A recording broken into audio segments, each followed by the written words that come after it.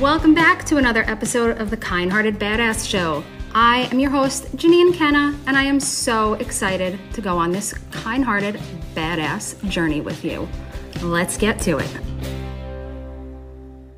Welcome back, Allison. So let's talk more, because you have another really, interesting doesn't feel like the right word, but you have another really powerful, is powerful a good word, story to share? Yeah. So I know you hinted at it a little bit when we were talking earlier, and I'm guessing it has something to do with that DSLR camera. Sure. Yeah. So going way back to when you were asking about where I grew up and everything, I mentioned how when I went to college, I went over to the East Coast for a bit, and then I mentioned briefly that I had a first husband, and he lived out in California in San Diego, and he was a Marine, and we were stationed at Camp Pendleton and Oceanside, but I didn't talk about him at all. And so we got married. We were very young when we got married. We were 20 years old. Well, he was 20. And we went through, so he was, like I said, a Marine. And the first part of our relationship started out with a year-long deployment to Iraq. Oh, yeah.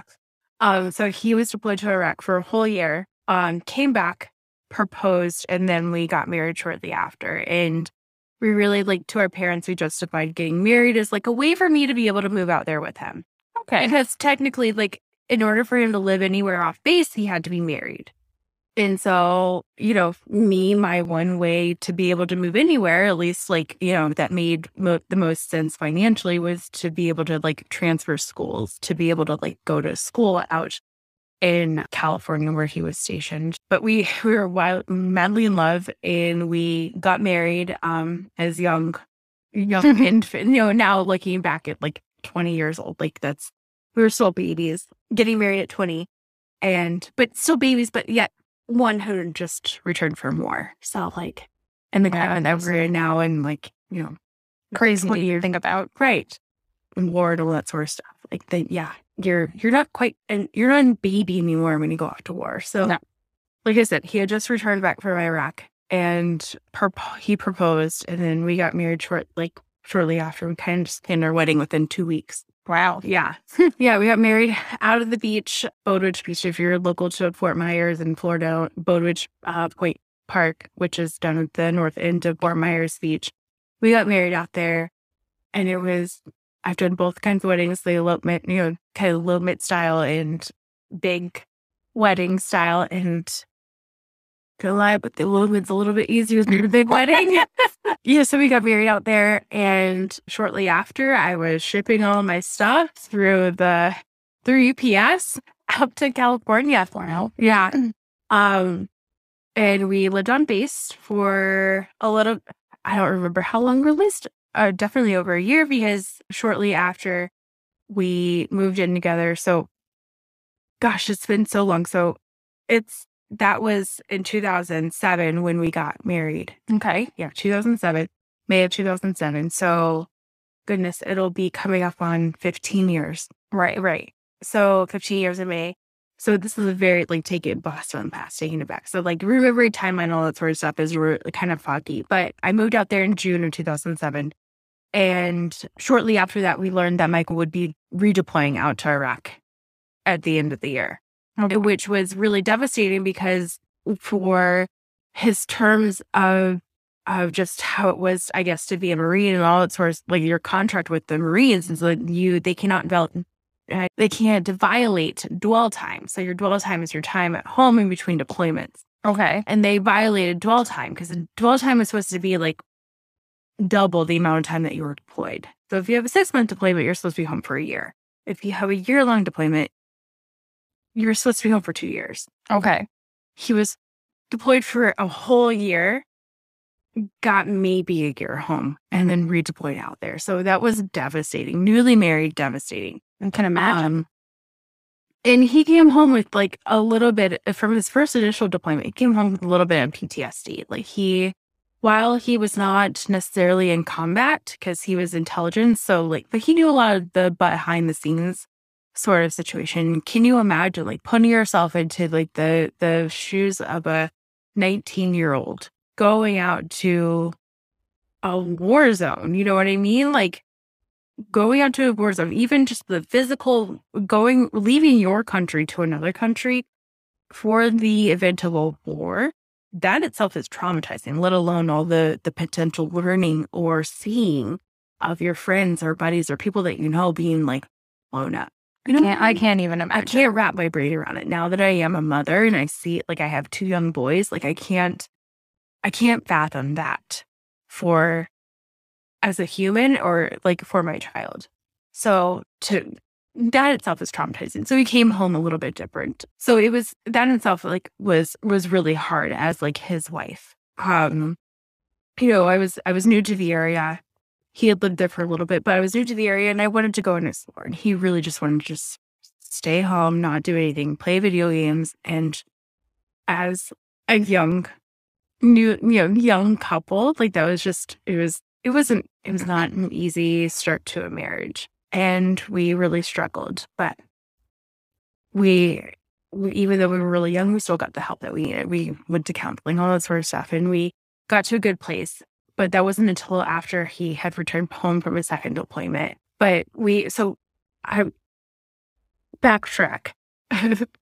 Shortly, I guess it would be the fall after I moved out there, started school at San Diego State University for nursing. Mm-hmm. And quickly realized that it was going to be really, really difficult to get into their program because I think they only like accepted 200 people into their program once a year. Oh boy. And there were over 1,000 flying. And so I realized, okay, I'm like, just transferring from another, that freshman year is real hard. When you're new to being, having all this freedom and all the fun. You don't go to class sometimes. And so like I didn't have the best grades going in, but like they weren't the worst. So I quickly realized I wasn't going to be able to get a nursing program. So I switched over to psychology. And I was like on the fast track to be able to graduate with psychology. And then I was going to go do my like an accelerated BSN program, Bachelor's in Science and Nursing program through like another school after I graduated. So that was the plan. So I was going to do that. I was going to have 2 degrees within a couple of years and I was going to go be a nurse. And that made the most sense in my head because as a family in the military, you're granted to move around quite a bit. Right. And nursing is always a desired job anywhere, wherever you go. So I was like, okay, this is brilliant. I want to help people. I am really into science and, that sort of thing, anything medical, I loved. I was happy to do that. But I realized quickly that I wasn't going to be able to do that on the path that I was on. So like I was saying before, he knew that he was going to deploy pretty quickly after I had moved out there. So I moved out there in June. He had deployed by the next January. Mm-hmm. And he was gone for a year. And it's really tough to like grow and foster your marriage through Skype because that's what we used at the time. And some like satellite phone calls and that sort of stuff because it wasn't crazy. Yeah, this was still like early, granted the war started in like 2003, 2004, Mm-hmm. really invading Iraq and Afghanistan. So the technology to be able to communicate with home really wasn't truly built up a whole lot. There wasn't a whole lot of internet in that area, not a lot of infrastructure. So to be able to communicate with him effectively was really shitty. It would go like sometimes a couple of weeks not hearing from him. God, I can imagine that. I know that must be. Yeah. It was tough. I'm not going to lie, it was tough. And we had a really hard time. But he was able to come home a little bit earlier because he was transferring over to a new duty station down in like deeper in San Diego called Miramar. It was an air station. And because he needed so much time before he was supposed to report to that air station, to that new duty station, he was able to come home a little bit earlier, granted by a month. And so that we could move down there because he was supposed to report down there. So all that sort of stuff happened. We were like, our relationship was in pretty much shambles at the time because just 2 deployments and 3 grounding and being so young. And coming in with our own baggage and our own stuff. And like, because like while we say children are resilient, like Are we really resilient? No, because we're all like adults trying to heal from our childhood. Yeah, I don't want to. So, like, our parents come in and do the best that they can, but it was really tough. Like, I mean, I don't know.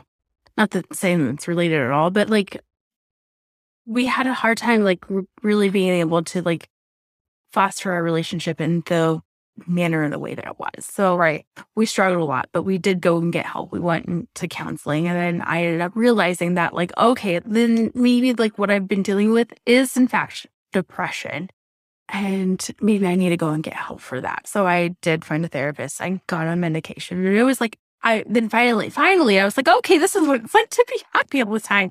I did not feel like absolute hot garbage shit all the time. Yeah. You know what I mean? I do, because we mentioned when we were speaking earlier that, I was diagnosed with clinical depression as a teenager. Right. And I mean, I've been in and out of therapy pretty much my whole life. I'm 41 now. So since I was 12 or 13, I think I started seeing my first therapist. And there were several years there in my late teens, early 20s when I was on medication for it too. And like, yeah, I always tell anybody who's like, well, I don't know, and on the fence about it, like, it's not forever. It's to help you learn how to cope, but it's to help you get through this season of your life. Yeah. That's truly what. And if it is forever, that's okay too, because there are people who need medication for the rest of their lives for depression or anxiety or ADHD or, whatever it is. Like, mental health is like something that just can't be ignored. It can't be ignored. And I was one of those people who was told like I would probably need to be on it for the rest of my life at that time. But long story short, we moved down to San Diego, and things were really good. And they were really, really good. And Michael calls me one day. I'm at school, and calls me. He's like, "What do you think about me getting a motorcycle?" And I was like, well, I'm not going to tell you no, because if that's your choice, then I don't want to like interfere in any way. Right. I don't want to tell you no and have you resent me. Right. For that. So if you feel like that's the best choice for you right now, then go ahead. Get a motorcycle. I was like, but just like there's certain safety things that you need to learn. Right.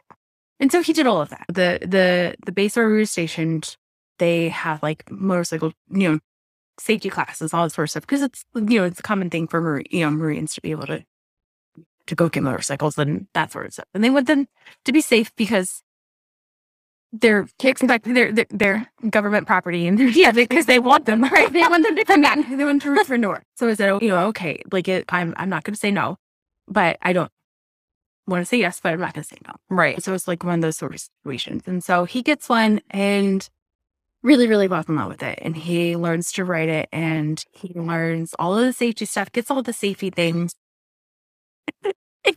We got Jovi joining us here for anybody who can hear the meow. So he does fine. And like, we have plans for me to go and do the same safety course and me to get a motorcycle. However, at this time, it's December 2009.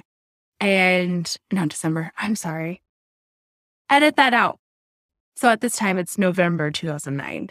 And I am meeting up with a girlfriend at the mall. Man, I didn't see her in a long time. And I get a phone call from, actually, like, it was funny. I get a phone call from a mutual friend whose husband also worked with Michael. And I get a phone call from her, and she's hysterical. And I can't understand why. And so all she says to me is, call Aaron. And Aaron's her husband who works with Michael. And so I call Aaron, and I'm trying to figure out what's going on. I'm in the middle of a mall, a shopping mall, with other people there. And I call Aaron, and I'm like, look, but Vanessa called me. And sorry, I'm using real names. I'm so sorry. I was like, Vanessa called me, and she's hysterical, and I can't understand what's going on. She just said to call Michael, and I can't get a hold of Michael because, like, before that, I called Michael 30 times, and I can't get a hold of him. And he says to me, he's like, Allison, Michael was in an accident, and it's only like 11 o'clock at that time. You know what I mean? Like, he was on his way to work. How did he die? How did somebody die in that amount of time? And that's not the way that you're supposed to be notified that your spouse has died in the military. They're supposed to come and door. They're supposed to come with a chaplain. They're supposed to come with a lot of different things. And that's how I was told that my husband, who'd just gotten home 9 months before from a war zone, had died.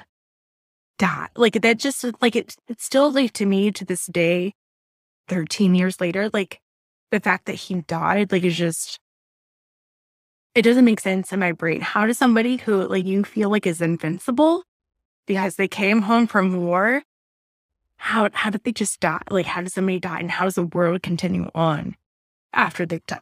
So that was, so if you can imagine what that's like, if you're a mom, you probably watched Encanto like 30,000 times. Yeah. In this scene where the grandmother's showing Mirabelle how it was to lose her husband, like I can't get it through that. No, I can't get through that scene without bawling my eyes out. My whole family looks at me like, I'm gonna cry this time. Of course I'm gonna cry. I have to say my family looks at me the same way, but I have not had that experience. Sure. Right. But death has been a big part of my life forever. And about 2 years ago, we had I don't want to, it's not my story to share, but I was there to find out that a very close family member died very suddenly with that person's immediate family. And it was the worst day of my life. Yeah. So I very similar to the grandmother in Canto. So everybody who says that she's a narcissist, she is not. She's a traumatized cat. That's who she is. So getting through that scene is like, I can't, because that's how I was in the middle of a shopping mall in California. Just like screaming and then trying to scramble to get home to then officially get notified. Like it was I can't describe what it was like because it wasn't something like it felt like it was not real life. Talking about now, like I haven't talked about it in a very long time. Talking about it now, it feels like it's not real life because it was something that doesn't, it's not an everyday event. It's not something that happens all the time. It might be something from the movies. It might not, but it's what happened for 13 years now. So they came and they told me that my husband had died. I was sitting in the parking lot, like on a parking bricks, parking stones or whatever, just waiting for them. Like, what the fuck am I supposed to do? Go sit up at my apartment? No, I'm just. So I sat out there and they came and, informed me that from the United States government that my husband, Sergeant Michael Martinston, died, but not in a war. And so what do you do with that? I was 22 years old at the time. What do you do with that? My whole life was built and wrapped around him. Yeah. So eventually I just, like, after getting through the immediate memorial services and the funeral and everything, I just like packed up my shit and I went home. And I moved back here locally to Florida, into Southwest Florida. And I dropped out. Initially, I had dropped out of school. It was in the middle of the semester. I dropped out of school and I came back and I took a year off from everything. Thankfully.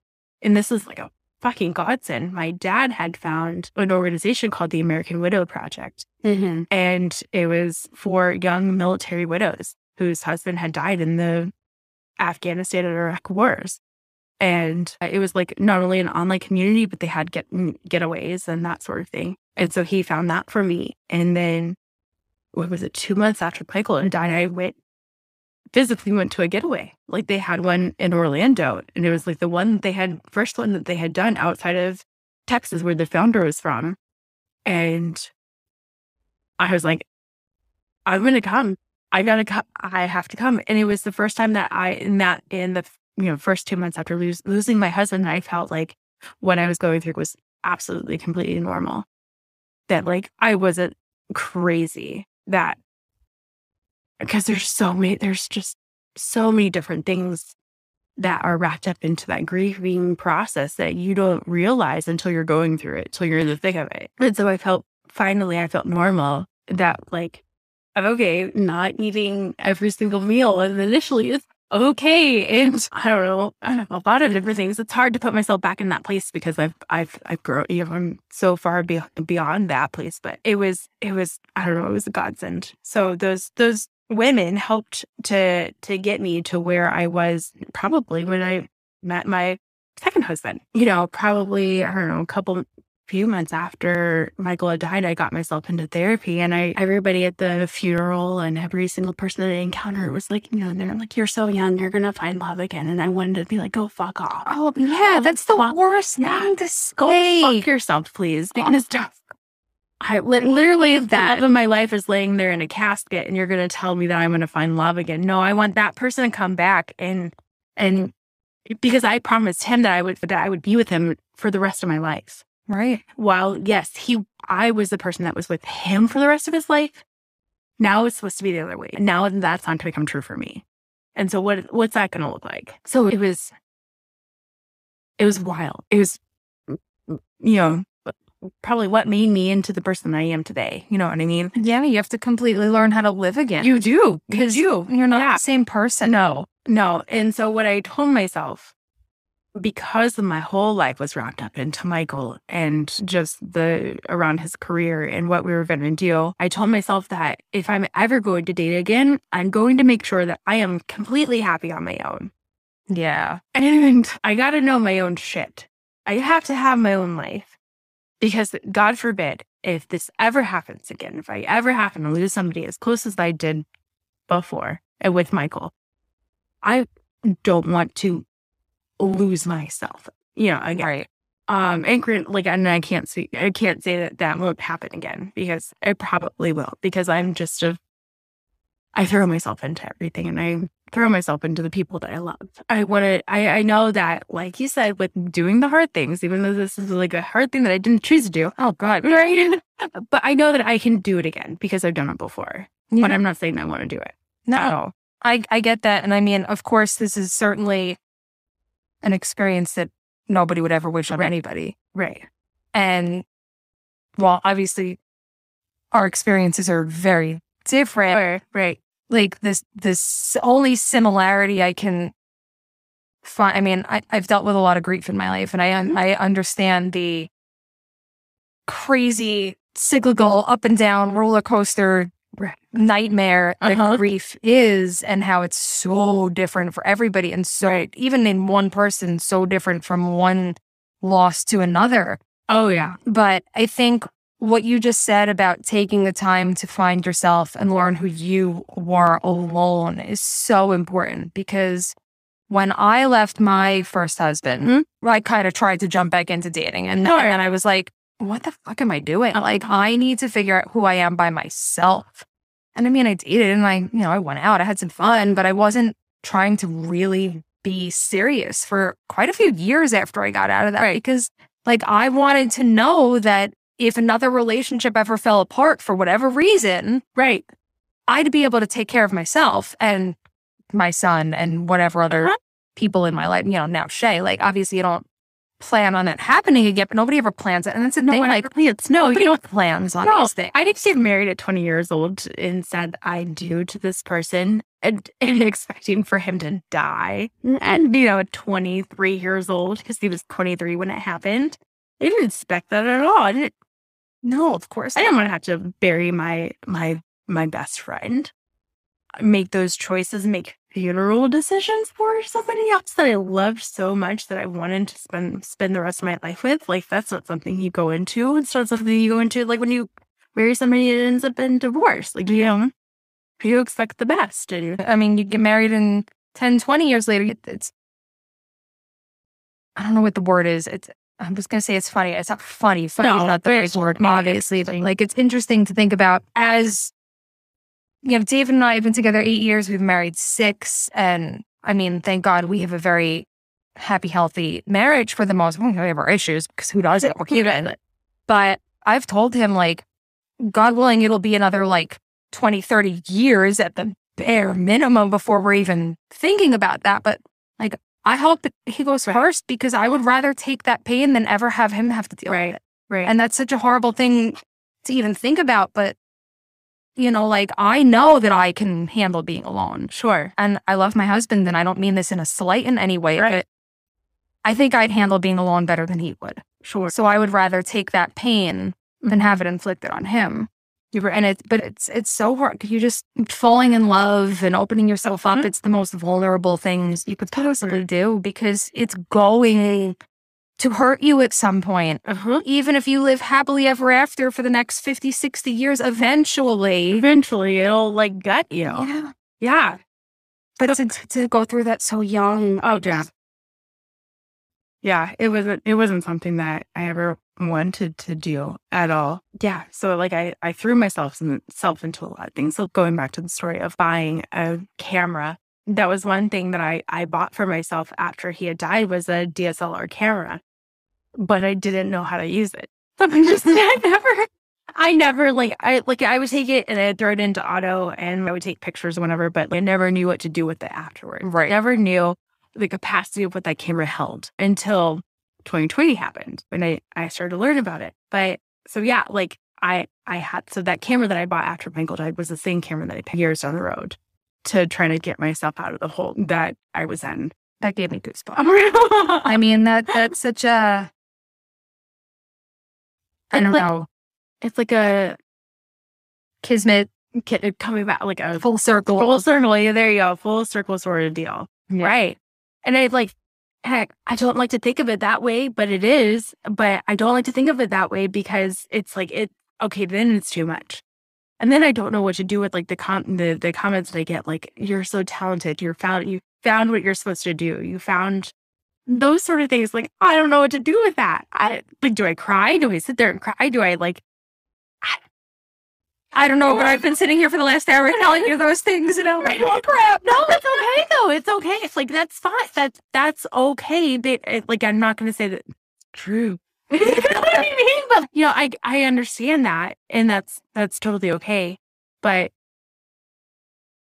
I don't know, like that experience of losing Michael, of becoming a young widow, and I hate the word widow because like when you think of the word widow, what is that? What is that to you? Like, you think? Yeah, I see a little old lady in a black veil, and I happen to know way too many widows. Sure. And most of them are very young. Yeah. Maybe not 22, but very young. And but like moving back to this area, like looking for support groups in this area was like young widows were like in their 50s.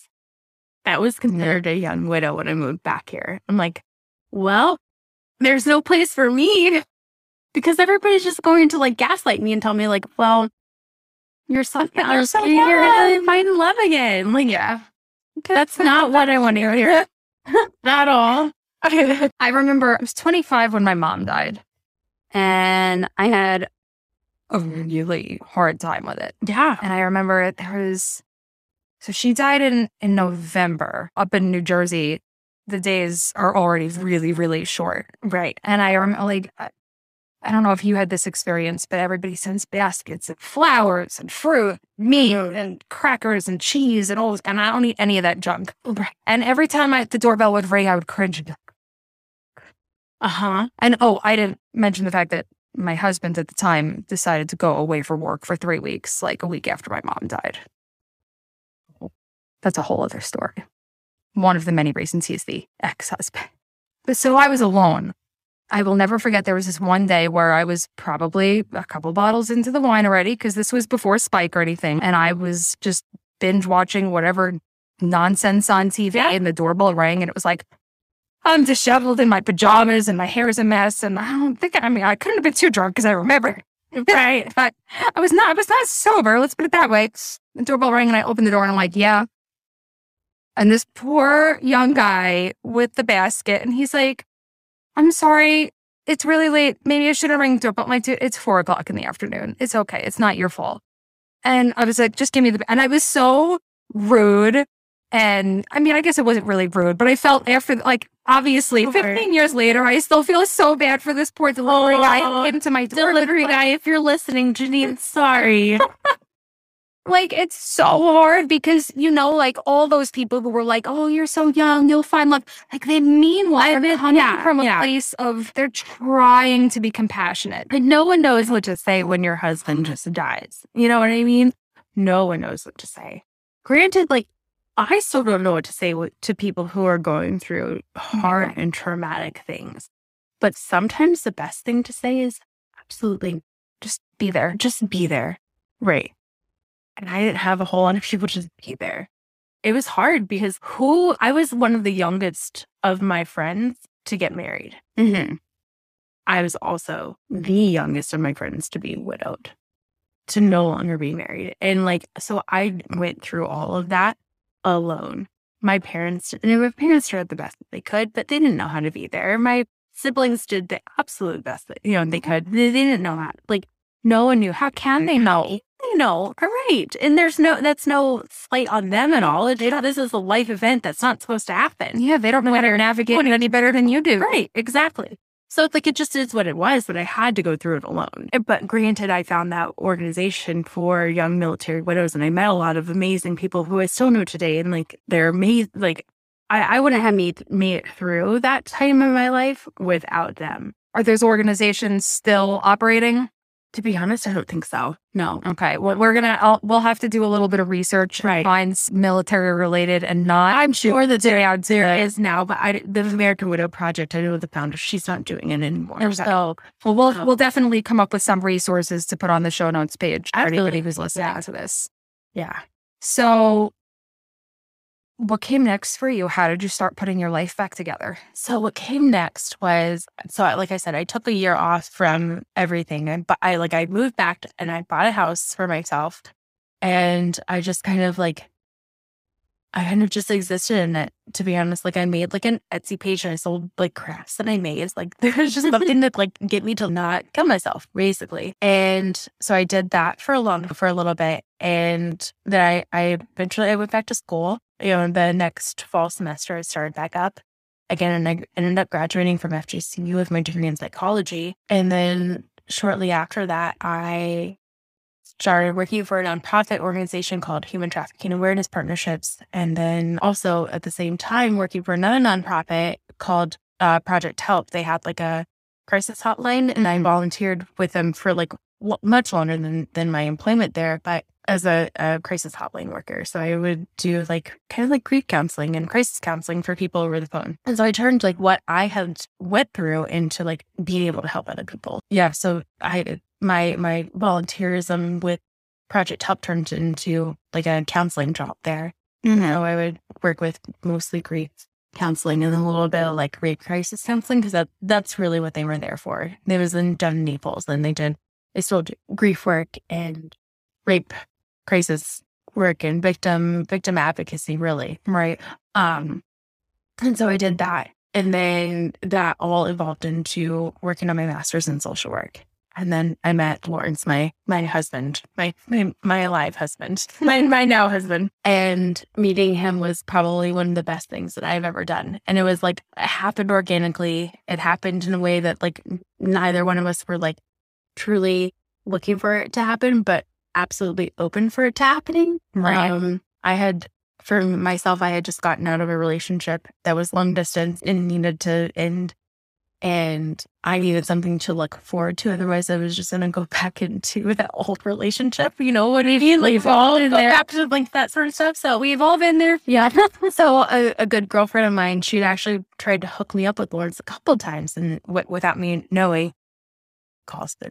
So a girlfriend of mine tried to hook me up with Lawrence for a long time. I was like, I can't. I'm in a relationship right now, and I can't.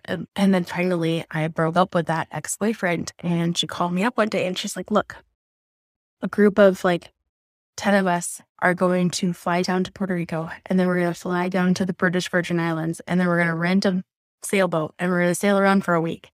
Damn. And then we're going to come back. Do you want to go? And I was like, yeah, how do you say no to that? I'll go. I'm all right. Sorry, Spike. Sorry, Sarah, Dave. Sorry, Chase, sorry, David. I'm figuring out. I'm out. Goodbye. Family, goodbye. Yeah, it was I didn't even have to think about it. I didn't hesitate. I said, absolutely, yes, I will go. Of course I will go. And then immediately afterwards, I regretted it, because then I'm I don't know any of these people. I don't know who these people are. And then I'm going to go out of the country with them. All I know is my friend Yarrow and her boyfriend Alex, and I don't really.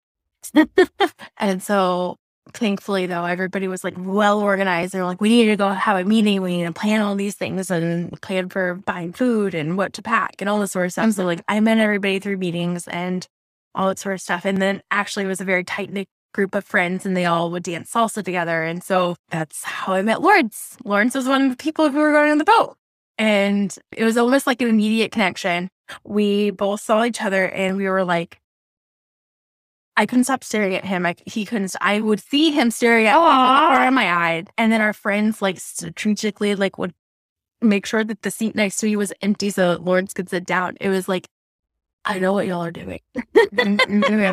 And they did it. And that was the first relationship that I've ever had where I didn't have to like worry if the person that was next to me like was there or not. You know what I mean? Like just to have somebody fully present and there with you and just not have anxiety of them being anywhere else but there with you. Mm-hmm. It was so freeing and so relieving and just, it was for the first time, I think in my whole entire adulthood, I was able to like breathe a sigh of relief when Lawrence and I first connected and we first started and everything. It was when I think about the whole entire journey of my life and why things happened the way they did and how they happened. And I don't ever like to think that they were supposed to happen the way they were. Right. Because if I had my own say in it, Michael would still be alive. Even if we weren't supposed to meant to be together. Right. You know what I mean? I wouldn't have chosen that for anybody. But I don't have that choice. That's not the way it happened. No one asked me and they're going on to it. So because I do truly think that what happened was supposed to happen and the way I ended up was supposed to be with Lawrence. And shortly after we got together, we were inseparable. We truly were. And 7 months later, we were pregnant with our first child.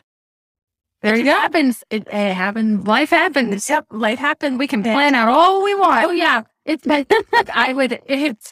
back, like one of my like outlets after Michael died was blogging and writing everything. And one of the biggest things that I wrote about was like how you can plan and plan and plan and God will laugh or the universe will laugh. And because they have their own plans. Yep.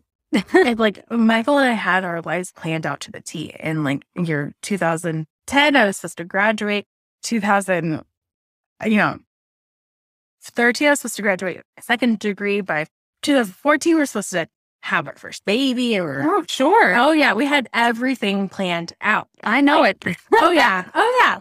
But like, so that's why when people have like asked me about year 2 or year 3 or whatever, my business, I'm like, I don't know. Yes, I have an idea, but I don't plan. But for me, that's a part of the trauma that I've been through. Like, I don't plan because, it's scary. Yeah. It's scary. Yeah. And I think that's such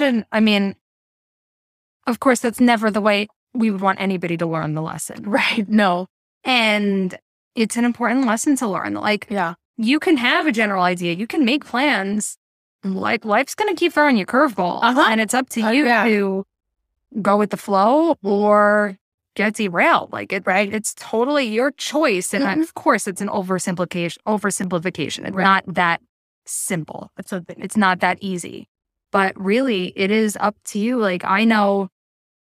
So my mom's been gone. It was 15 years ago in November. Mm-hmm. My dad, who was my stepdad, but he was my dad in all the ways. He died 2 years ago in November. Okay. So 13 years apart, but almost to the week. Wow. And my siblings and I will tell anybody, our dad died with my mom. He didn't want to live anymore. He didn't want to go on. And he was young. It was, oh my goodness. I was 25. So my mom was 48. So my dad was like 44, 45. Okay. Damn, that's pretty damn young. I mean, it's not 22, but it's still pretty damn young. You still have your whole life. Like, they had plans and life took it all away. But, and then I've seen other people who I know, like you, who felt the grief and they laid into it and they let it being hard, right? Because if you don't, then you have a whole boatload of other issues that you just shut it down. But you chose to keep living. And I think that's amazing. And it says so much about your character and who you are. And I know from my own experiences, not losing a husband, but not losing a husband in the dying sense. But we all have choices every day, and we're here, and every day we wake up, religious. I'm not a religious person, but to me, every day I wake up and I'm healthy and I'm coherent and I can think about my life and be grateful for is a gift. It is. Absolutely. Absolutely. And I had that choice to make. Like you said, I had the choice to make to continue living life, or in this way, like I kind of describe it to like friends.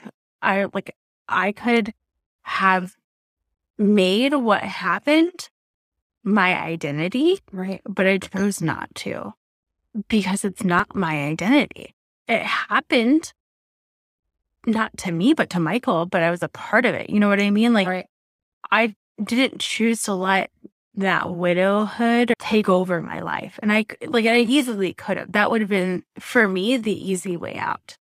But going through the hard stuff, going through therapy and going through, braving dating again. After a life, it's terrifying. Because that initially was like a red flag for a lot of people, like hearing that, this girl that I'm matched with online or whatever is a widow. No, thank you. It's fine, but that happened a lot. But it takes a certain somebody to be able to step into that role. And I didn't know who that person would be, even if I wouldn't to know who that person was. You know what I mean? Because I was set on after Michael died, I was settled. I didn't want to anybody. I didn't need a date. I didn't plan on getting married. I didn't plan on any of that. I had a plan for having children by a certain age. If things didn't happen by 30, then I was going to go the route of doing IVF and that sort of stuff. But I didn't need somebody to fill that role. Right. I needed somebody to step into that role themselves. You know what I mean? So, and thankfully, paths crossed. I met Lauren. Yeah, I hate the phrase "things happen for a reason" because I just don't. Yeah, it in a way, it discredits what happened. Right. Exactly. But things that do happen for. I think the better way. I'm trying to see if I have, because you're sitting in front of my bookshelf, and I don't think I've been given that book back yet, because I lent it to actually somebody we both know, but she still has the book. But there's a book by David Kessler, who is, I don't know what his official title is, but he does a lot of coaching and counseling around grief. Mm-hmm. And he wrote with Elizabeth Kubler-Ross on death and dying, right? On grieving. He was a big part of that. He was one of her students when she was doing all. So he was very involved in all of that. And that's where it stemmed from. But he has a book called, I'll look it all up and link to it in the show notes, but I think it's called Finding Meaning. Okay. And it's not about finding meaning in the loss or in the person's death, but it's all about finding meaning in your life after that loss, after that death, as you, I don't want to say come out of the grief, because grief is with you forever. You were never going to stop missing Michael. And that doesn't mean that you love Lawrence any less. Right. And loving Lawrence doesn't mean you love Michael any less. It's just the two don't. And that's very hard to wrap your head around, I think. Right. And that's part of the reason why I wasn't totally interested in dating again, because I knew that was going to always be an issue. Yeah. And it takes a certain somebody to be able to step into that role. Mm-hmm. Because it's huge. And I don't discredit anybody who chose not to step into that role, because it's a difficult one to be a part of. It's not my storyline with Michael doesn't bleed into everything else in my life. And that's okay. And even if he it was really fascinating. So after I got that camera out, that's when I shared with my oldest son, who's also, his name's Lawrence. He's the fourth. My husband's the third. So I shared with Lawrence the fourth. I shared with him about Michael. And that was the first time I ever told him about him and showed him pictures. Oh my gosh. So that was also another full circle. But I told my littlest love of my life, like, about my first love of my life. And it was crazy. Like, he asked me so many questions. He was so mature about it. He was 5, going on 6, and I was sharing all this stuff with him. And yeah, it was. So every once in a while, he will come out with a Michael question. Our lives, like I said, back when we were first starting, you'd talk about all of this. Like, my life is so far, like, removed from what happened 13 years, going on 13 years. Right. So it's just, I don't even, that's part of my journey now is like, how do I talk about that more? Do I discuss more of that? Do I let that be known? I don't think I necessarily need to, or, necessarily want to sometimes, but it does make me who I am. Of course. Yeah. Yeah. And I think that's with my story, with my first marriage, it had been over for a while, but I couldn't see that because I also was dealing with grieving my mom at 25, and I got pregnant with Spike shortly after. So like and then my grandma, like, it was just a world. Like, I had this 18-month period where I had like 10 major life-changing events in a very, very short period of time. So I was a disaster. But like, when my marriage actually ended, it was really, really ugly. Like, Jerry Springer shit ugly. And it didn't need to be. It's a shame in hindsight that it played out that way. Right. But while I'm certainly not grateful that I had that experience, I'm not mad about it either anymore, because it brought me to where I am today. And I love my life, and I love my husband, and I love my kids. And had I not gone through things the way I did, I wouldn't be who I am today. Exactly. Yeah, I wouldn't choose this life, but the hard life chose me. And and I'm, like you said, like, I don't hate that it if that had to choose anybody, it chose a strong enough person to deal with it. Yeah.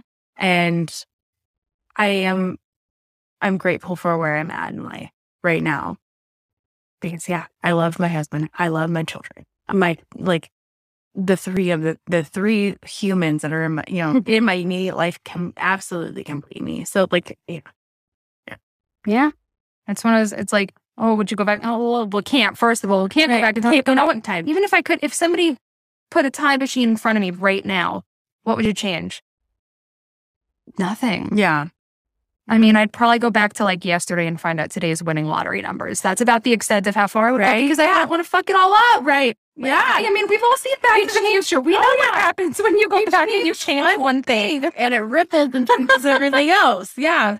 No Calvin Klein underwear for us here, I mean, it really is. And I, Allison, I just give you so much credit, and you're so strong, and I appreciate your openness and vulnerability and sharing this story with us, because I know it's not easy, and obviously the people listening can't see the tears in our eyes that have come up several times in this conversation, but it's an important story to share, because there are other women going through this who don't know where to turn right now. And if this podcast, this random little podcast episode, can help one person find what they need or realize that they're not alone, then hell, I think we succeeded. Oh, that alone, like what you just said, if that's any inspiration to go and like share my story more, then that's it. Because if anything, if I can help other people by what I've gone through with losing Michael, if any of my story helps somebody else, then that's worth it too. Not worth it, but you know what I mean? Like,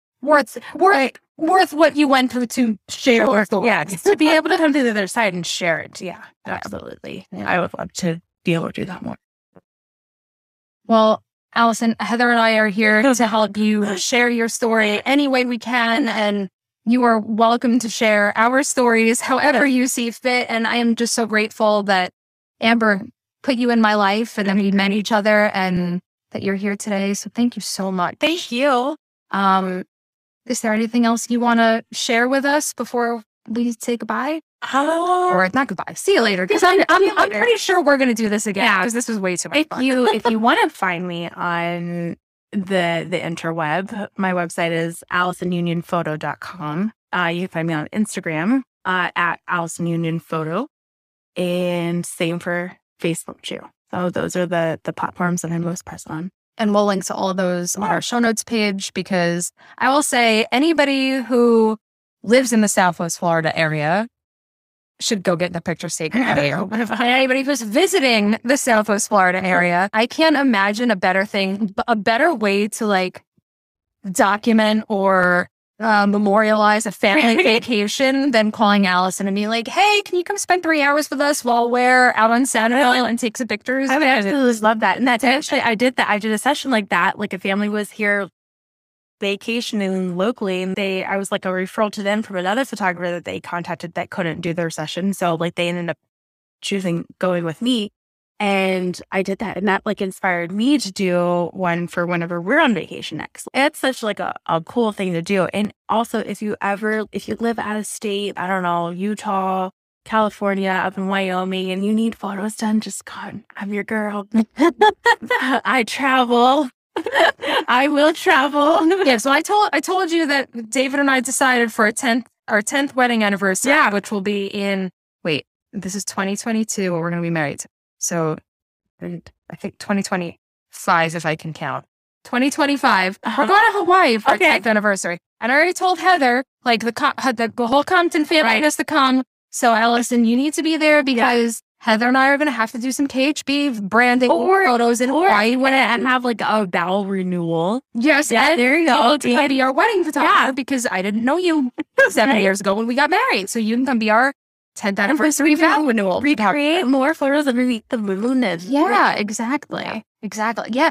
Oh, I know this is totally off topic, and I'm going to post these pictures so anybody listening understands. But when you did our family photos, and you got that random picture of Shay climbing through David's legs. And it was so funny, because when we had our engagement photos done 8 years ago with my friend Patty, we were up in Asbury Park, New Jersey, and we're walking down the boardwalk. And for the life of me, I don't remember for sure, but I really don't think it was intentional. But there's a picture of Spike like getting between David's legs, just like Shay did. I'm gonna have to find those pictures and put them both up on the show notes page. You have to, because I need to, because you mentioned that when that happened, and I need to. So random. Yep. Okay, I'm gonna let you go now, Allison, because I know you and I could sit here and talk for hours and hours and hours, and this probably is not the most exciting conversation for people to listen to for hours and hours and hours. But I hope that it has been for the last couple of hours, because this has been a long one. We're gonna make this a couple of episodes. Thank you so much, Allison. It has been a pleasure getting to know you and being photographed by you. And I can't wait to do more and see what you do next. Yeah. Thank you. Thank you, Allison. We will talk soon. Sounds good. Okay.